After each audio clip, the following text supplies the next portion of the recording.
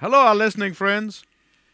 مرحبا بكم أيها الأصدقاء المستمعون. What a delight for us to know that you are there tuning in to listen to this program. كم يسعدنا أن تنصتوا إلينا مرة أخرى في هذا البرنامج. It is my prayer that God is using this series of messages to bless your life. إنني أصلي أن يستخدم الرب هذه السلسلة من الرسائل ليبارك بها حياتكم. And to some of you may discover the Lord Jesus Christ for the first time. والبعض منكم قد يكتشفون يسوع المسيح للمرة الأولى. Today I want to begin by telling you a true story. اليوم أود أنني أبدأ حديثي بأن أذكر لكم قصة واقعية. A story that is told of a simple shepherd who was appointed a prime minister of Persia. قصة تروى عن راع بسيط عين رئيسا لوزراء فارس. The king of Persia appointed the shepherd to that position because of his faithfulness. عين ملك فارس هذا الراعي في ذلك المركز بسبب أمانته. The other cabinet ministers were angry. غضب الوزراء الآخرون في مجلس الوزراء. They who came from upper class. أولئك الذين جاءوا من الطبقة العليا في المجتمع. Those who had higher education. أولئك الذين كانوا أعلى تعليما. Those who were refined and sophisticated. والذين كانوا أكثر حنكة وثقافة وتحضرا. They were master politicians. أولئك الذين كانوا سادة السياسيين. Surely one of them should have been the prime minister. بالتأكيد كان ينبغي أن واحدا من هؤلاء يعين رئيسا للوزراء. And out of jealousy they conspired to bring some sort of accusation against the king's own choice for prime minister. وبسبب الغيرة تآمروا أن يدبروا نوعا من الاتهام ضد الشخص الذي اختاره الملك ليكون رئيسا للوزراء. They began to watch the prime minister very closely. فبدأوا يراقبون رئيس الوزراء بدقة شديدة. They watched his movements. راقبوا تحركاته. They watched his comings and his goings. راقبوا حضوره وذهابه. They found nothing objectionable. ولكنهم لم يجدوا شيئا يمكنهم الاعتراض عليه. Except that once a week he would enter a little room which he had kept locked and would shut himself in that room for an hour each week. فيما عدا أنه مرة كل أسبوع كان يدخل في غرفة صغيرة ويغلقها على نفسه. The noblemen saw a sinister reason behind this action, so they informed the monarch of this unusual behavior. ورأى النبلاء سببا شريرا وفاسدا خلف هذا العمل، ولذلك أخبروا الحاكم عن ذلك السلوك غير العادي. They told the king that they were certain that in the room the prime minister was hoarding all of the king's precious possessions that he must have stolen.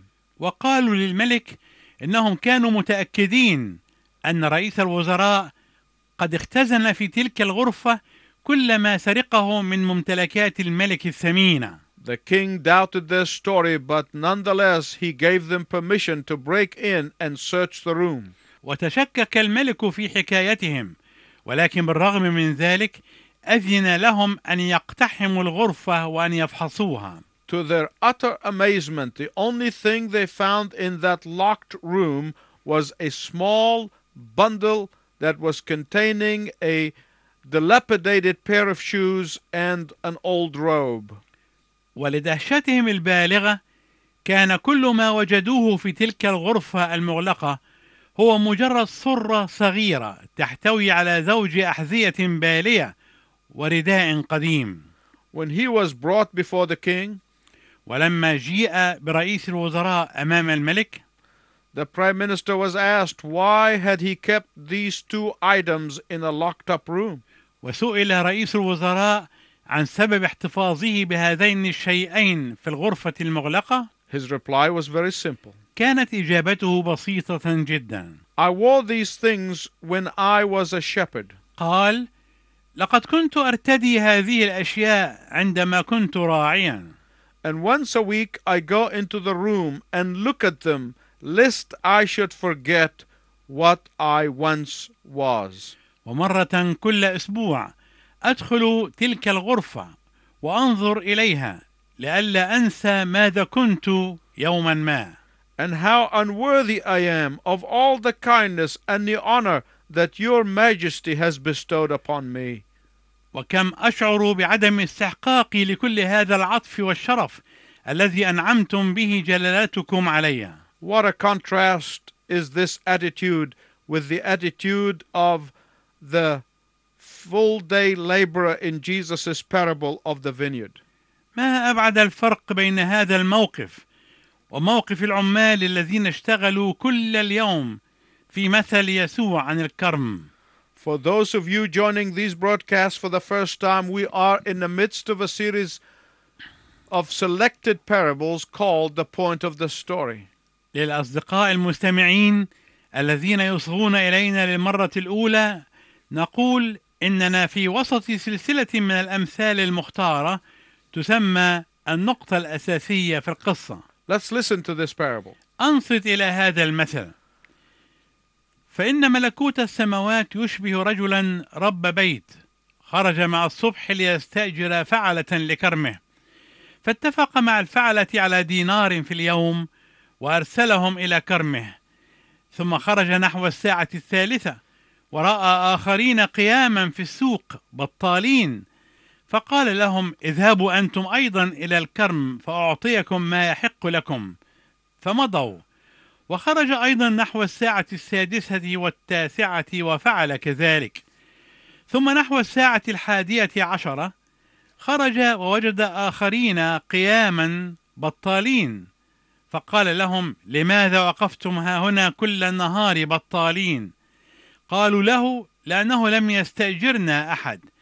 قال لهم اذهبوا أنتم أيضا إلى الكرم فتأخذوا ما يحق لكم. فلما كان المساء قال صاحب الكرم لوكيله ادعوا الفعلة وأعطهم الأجرة مبتدئا من الآخرين إلى الأولين. فجاء أصحاب الساعة 11 وأخذوا دينارا. فلما جاء الأولون ظنوا أنهم يأخذون أكثر، فأخذوا هم أيضا دينارا.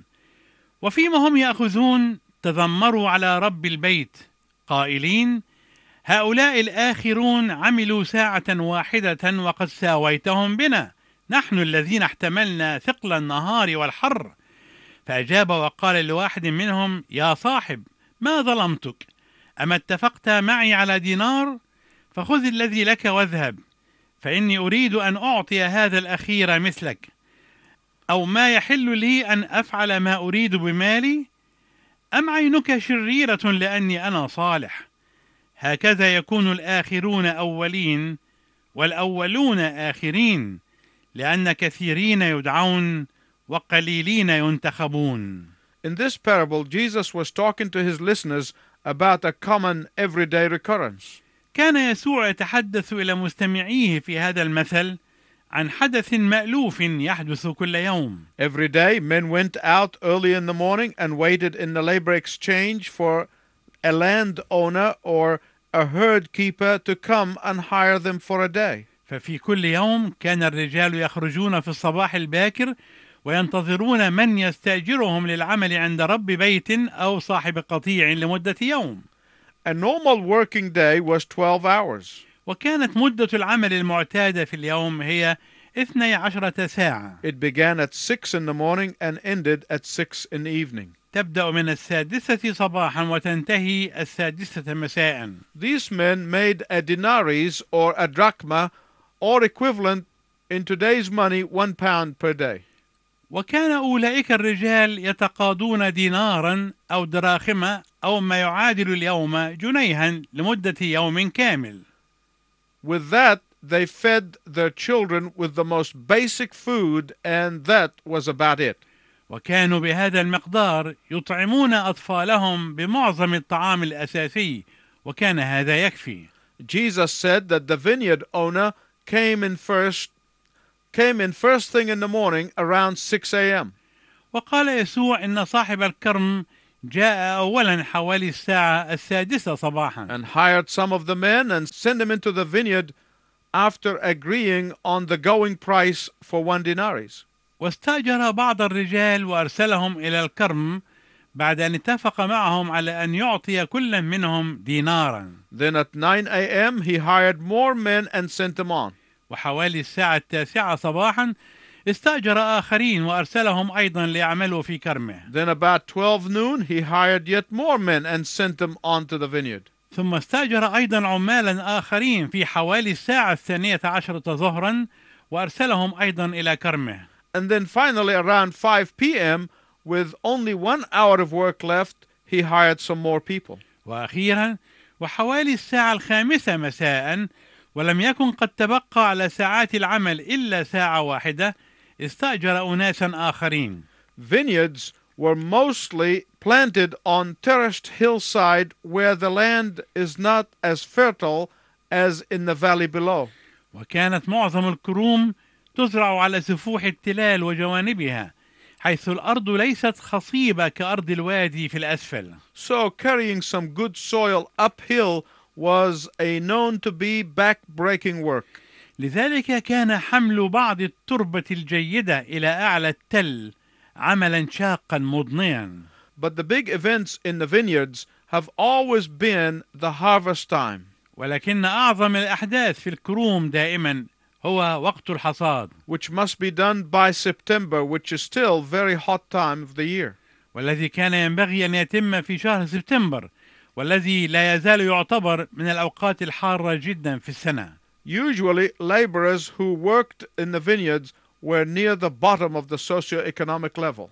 وكان العمال الذين يعملون في الكروم عادة هم في قاع المستوى الاجتماعي والاقتصادي. They worked from job to job and they got paid at the end of each day. فكانوا يتنقلون من عمل لآخر ويحصلون على أجرهم في نهاية كل يوم. And there were no guarantees that they would have a job the next day. لأنهم لم يكونوا يضمنون أنهم يجدون عملا في اليوم التالي. Because they were unskilled and desperate for work, they were often vulnerable and taken advantage of by dishonest foremen. ولأنهم لم يكونوا عمالا مهرة، ولأنهم كانوا في حاجة ماسة للعمل، كانوا غالبا مستضعفين يستغلون من رؤساء العمال غير الأمناء. I want you to notice something very important in this story. أود أنك تلاحظ شيئا على جانب كبير من الأهمية في هذه القصة. The landowner does not offer a particular amount of money to the men whom he hired late. صاحب الأرض لا يعرض مبلغا معينا من المال للرجال الذين استأجرهم متأخرا. He only tells the first group how much he will pay them. إنه قال للمجموعة الأولى فقط ما سوف يدفعه لهم. To the rest he says, I will do the right thing by you. أما للباقين فإنه يقول لهم سأعمل معكم ما هو مناسب. So at the end of the day, pay time comes. وهكذا يأتي وقت دفع الأجور في نهاية اليوم. The owner pays the ones who worked for 1 hour first. ويدفع المالك الأجر أولا للذين اشتغلوا ساعة واحدة. And he gives them a denarii. فيعطي لكل منهم دينارا. Then he pays all the others exactly the same. ثم يدفع لكل الباقين نفس المبلغ. The laborers complained.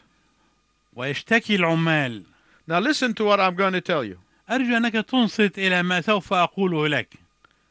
Be careful when you begin to feel sorry for yourself like these laborers. احترس من أن مشاعر رثاء الذات تستبد بك كما كان الحال مع هؤلاء العمال. Someone said being overcome with envy is like running into the ocean. قال أحدهم أن تقهر بمشاعر الحسد والغيرة كأنك تصطدم بالمحيط وتنجرف إليه. The deeper you go in, the harder it is to get out. كلما تتعمق فيه يصعب عليك الخروج منه. Let me put this parable in context. دعني أضع هذا المثل في قرينته. In the last few verses of Matthew 19, Peter was displaying the attitude of one of those 12-hour laborers. في الأعداد الأخيرة من الأصحاح 19 من إنجيل متى كان بطرس يلعب دور موقف في واحد من أولئك العمال الذين اشتغلوا 12 ساعة. Peter answered him, "We have left everything to follow you. What then will there be for us?" قال بطرس ليسوع: ها نحن قد تركنا كل شيء وتبعناك، فماذا يكون لنا؟ Jesus makes them a promise regarding rewards, but then he goes on immediately into telling them about salvation. ويعطيهم يسوع وعدا فيما يتعلق بالمكافآت، ولكنه حينئذ ينتقل معهم حالا ليتحدث إليهم عن الخلاص. Jesus is not talking about rewards here, but he is talking about salvation. يسوع هنا لا يتحدث عن المكافآت، ولكنه يتحدث عن الخلاص. The problem with some Christians who have been believers for many years is that they get jaded in their spirits. مشكلة بعض المسيحيين الذين ظلوا في الإيمان سنوات كثيرة هي أنهم ينهكون في أرواحهم. They take their salvation for granted. ويبدأون في الاستخفاف بخلاصهم وكأنه أمر كان من المحتم أن يحدث. They begin to think that there is something special about them. ويبدأون في الظن بأنه يوجد شيء ما فيهم يجعلهم متميزين عن الآخرين. They easily develop a self-righteous Pharisaic attitude. وهم بسهولة ينمون في تفكيرهم اتجاه البر الذاتي الفريسي. Someone said 1 hour of fretting will drain more of your vitality than a week of work. قال أحدهم مرة: ساعة واحدة من النكد والغيظ يمكن أن تستنزف من حيويتك وطاقتك أكثر من تعب أسبوع كامل من العمل. 1 minute of rankling jealousy and knowing envy will hurt you more than a drink of poison. دقيقة واحدة من اعتمال الحسد وفوران الحقد ستؤذيك أكثر من جرعة سم. So Jesus says to the ones who have been complaining and murmuring out of jealousy, ولذلك يقول يسوع لأولئك الذين كانوا يشتكون ويتذمرون ويحسدون: wasn't it our agreement for you to work for a full day for a denarius? أما اتفقنا معا على دينار نظير عملك اليوم كله؟ Are you questioning my grace? هل تجادل فيما يتعلق بنعمتي؟ Why do you question my generosity? ولماذا تعترض على سخائي؟ So, what is the point of this story? ما هي إذن النقطة الأساسية في هذه القصة؟ The point of the story is this. النقطة الأساسية في هذه القصة هي: God is a sovereign God. الله هو السيد المهيمن صاحب السلطة العليا. And whether the person is saved at the age of 7 or at the age of 70, both will go to heaven. وسواء خلص الإنسان في سن 7 أو في سن 70 فإنهما كليهما سيذهبان إلى السماء. Those who see themselves as deserving more of God's grace because of their early salvation are blinded with jealousy and envy. أولئك الذين يظنون أنهم أكثر استحقاقا لنعمة الله بسبب خلاصهم المبكر قد أعماهم الحسد والحقد. Those early workers were jealous and envious, not because of reason, but because of selfishness. كان أولئك العمال المبكرين حاسدين وحاقدين ليس بدافع الحجة والمنطق بل بسبب الأنانية. And selfishness is the root of jealousy. والأنانية هي جذور الحسد. At the very core of envy, you will find selfishness and self-centeredness. وفي قلب الحقد ستجد الأنانية والتمركز في الذات. The accusation of the landowner of unfairness is not grounded on love for justice. اتهام رب البيت وصاحب الكرم بعدم العدالة ليس مؤسسا على حب العدالة، but based on self-serving. ولكنه مؤسس على خدمة الذات. What they received was based on the agreement that they made and the contract they signed. فما تسلموه كان مبنيا على أساس الاتفاق الذي عملوه وعلى العقد الذي وقعوا عليه. Jealousy and envy are very destructive things in the life of a Christian. الغيرة والحسد أشياء مدمرة جدا في حياة المؤمن. One way to test this is by listening to yourself and see whom you criticize the most. هناك طريقة واحدة لاختبار وجود هذه المشاعر، وهي أن تنصت إلى نفسك لترى من هم الأشخاص الذين تكثر من انتقادهم. Because people always criticize the one whom they secretly envy. لأن الناس دائما ينتقدون الشخص الذي يحسدونه سرا. Envy is the mother of the critical spirit. الحسد هو بمثابة الأم لروح الانتقاد. Ask yourself this question. اسأل نفسك هذا السؤال. When you see someone who is more blessed than you are, do you rejoice for them? عندما ترى شخصا ما تشعر أنه مبارك أكثر منك، هل تفرح له؟ When you see someone saved later in life, do you rejoice with them?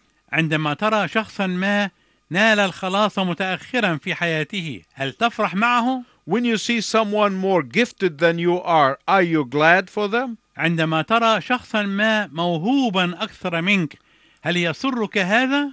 When you see someone succeed where you have failed, do you give thanks? عندما ترى شخصا ما ناجحا حيث لم تستطع أنت أن تنجح، هل تشكر الله لأجل ذلك؟ What is Jesus teaching us in this parable is this. ما يعلمنا يسوع إياه في هذا المثل هو هذا. God the Father is the landowner. الله الآب هو رب البيت وصاحب الكرم. The foreman is the Lord Jesus Christ. والوكيل هو الرب يسوع المسيح. The vineyard is God's kingdom. والكرم هو ملكوت الله. The laborers are all the believers. والعمال هم كل المؤمنين. And the denaries is eternal life. والدينار هو الحياة الأبدية. The workday is the believer's life of service. ويوم العمل هو حياة المؤمن في الخدمة. Jesus is not asking you to go out and run your business this way.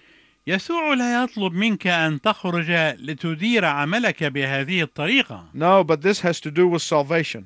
لكن هذا أمر يتعلق بالخلاص. God's sovereign principle for salvation is very simple. مبدأ الله السيادي للخلاص بسيط جدا. Whoever comes to him in faith through his Son shall be saved. كل من يأتي إليه بالإيمان خلال ابنه سيخلص. Whether their sins are big or small. سواء كانت خطاياهم كبيرة أم صغيرة. Whether they have sinned for a long time or for a short time. سواء كانوا يخطئون فترة طويلة أو فترة صغيرة من الزمن. Whether they have long dedicated service or a deathbed conversion. سواء كانت لهم خدمة طويلة مكرسة أو أنهم تجددوا وهم على سرير احتضارهم. Contrast the thief on the cross with John the Apostle. قارن بين اللص على الصليب والرسول يوحنا. The thief on the cross didn't have 1 hour to serve Christ. اللص على الصليب لم تكن له فرصة ساعة واحدة لخدمة المسيح. Yet the Apostle John lived to serve until he was in his 90s. ومع ذلك فإن الرسول يوحنا عاش وخدم حتى وصل إلى التسعينات من عمره. Both received eternal life. لكنهما كليهما نالا الحياة الأبدية. This is the point of the parable. هذه هي النقطة الأساسية في المثل. This parable tells me that as long as a person has a breath, he or she has an opportunity to turn to God through Jesus Christ and be saved. هذا المثل يعلمني أنه طالما أن الإنسان لا يزال يتنفس ويعيش، فإن أمامه الفرصة أن يقبل المسيح مخلصا ويخلص. Have you prayed for someone and they have not believed yet? هل صليت لأجل بعض الناس ولم يؤمنوا بعد؟ Even though they may be living in their 11th hour? حتى إذا كانوا لا يزالون يعيشون في ساعتهم 11. Take heart. تشجع. Keep on praying. استمر في الصلاة. God can bring them to the vineyard even in the 11th hour. الله يستطيع أن يأتي بهم إلى الكرم حتى في الساعة 11. Are you a seeker or a searcher? هل أنت إنسان تفكر أو تبحث؟ Who has begun to think that it may be too late for you to turn your life over to the sovereign king? هل بدأت تفكر أنه قد يكون الوقت متأخرا أن تتجه بحياتك نحو الملك السيد؟ It is never too late. الفرصة لا تزال أمامك فلم تفلت منك بعد. You can do that today. تستطيع أن تفعل ذلك اليوم. Invite the Lord Jesus to take you into his kingdom. ادعو الرب يسوع أن يأخذك معه إلى ملكوته by inviting him into your life. بأن تدعوه ليكون سيدا على حياتك. And after you do that, write to us and let us know. وعندما تفعل ذلك يسعدنا أن تكتب إلينا وأن نتلقى رسائلك. Until next time, I wish you God's richest blessing. إلى أن نلتقي معا في المرة القادمة، أرجو لك بركات الله الوفيرة. غمرتني ربي بحبك الحاني، أقر بالذنب آتي فترعاني، أقوم أرجع لحبك العظيم، فتفرح السماء بعودة الآثيم. أعود بالحب إليك يا ربي، أنت الذي يشفي مواجع القلب. أعود بالكل إليك يا ربي، أنت الذي يشفي مواجع القلب. وادخل إلى قلبي فأنت لي خيري، أرتاح في رحبك وينتشي عمري. وادخل إلى نفسي اغفر خطاياها، فجرحها الدامي يزيد بلواها. أعود بالكل إليك يا ربي، أنت الذي يشفي مواجع القلب. أعود بالكل إليك يا ربي، أنت الذي يشفي مواجع القلب.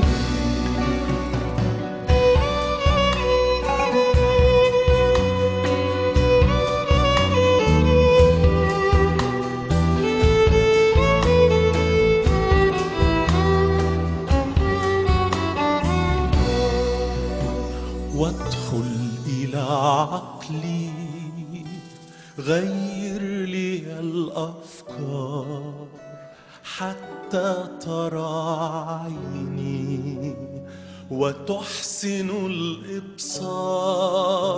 وادخل إلى عمقي ولين الصعاب، أسكنه يا ربي بالحب بالترحاب.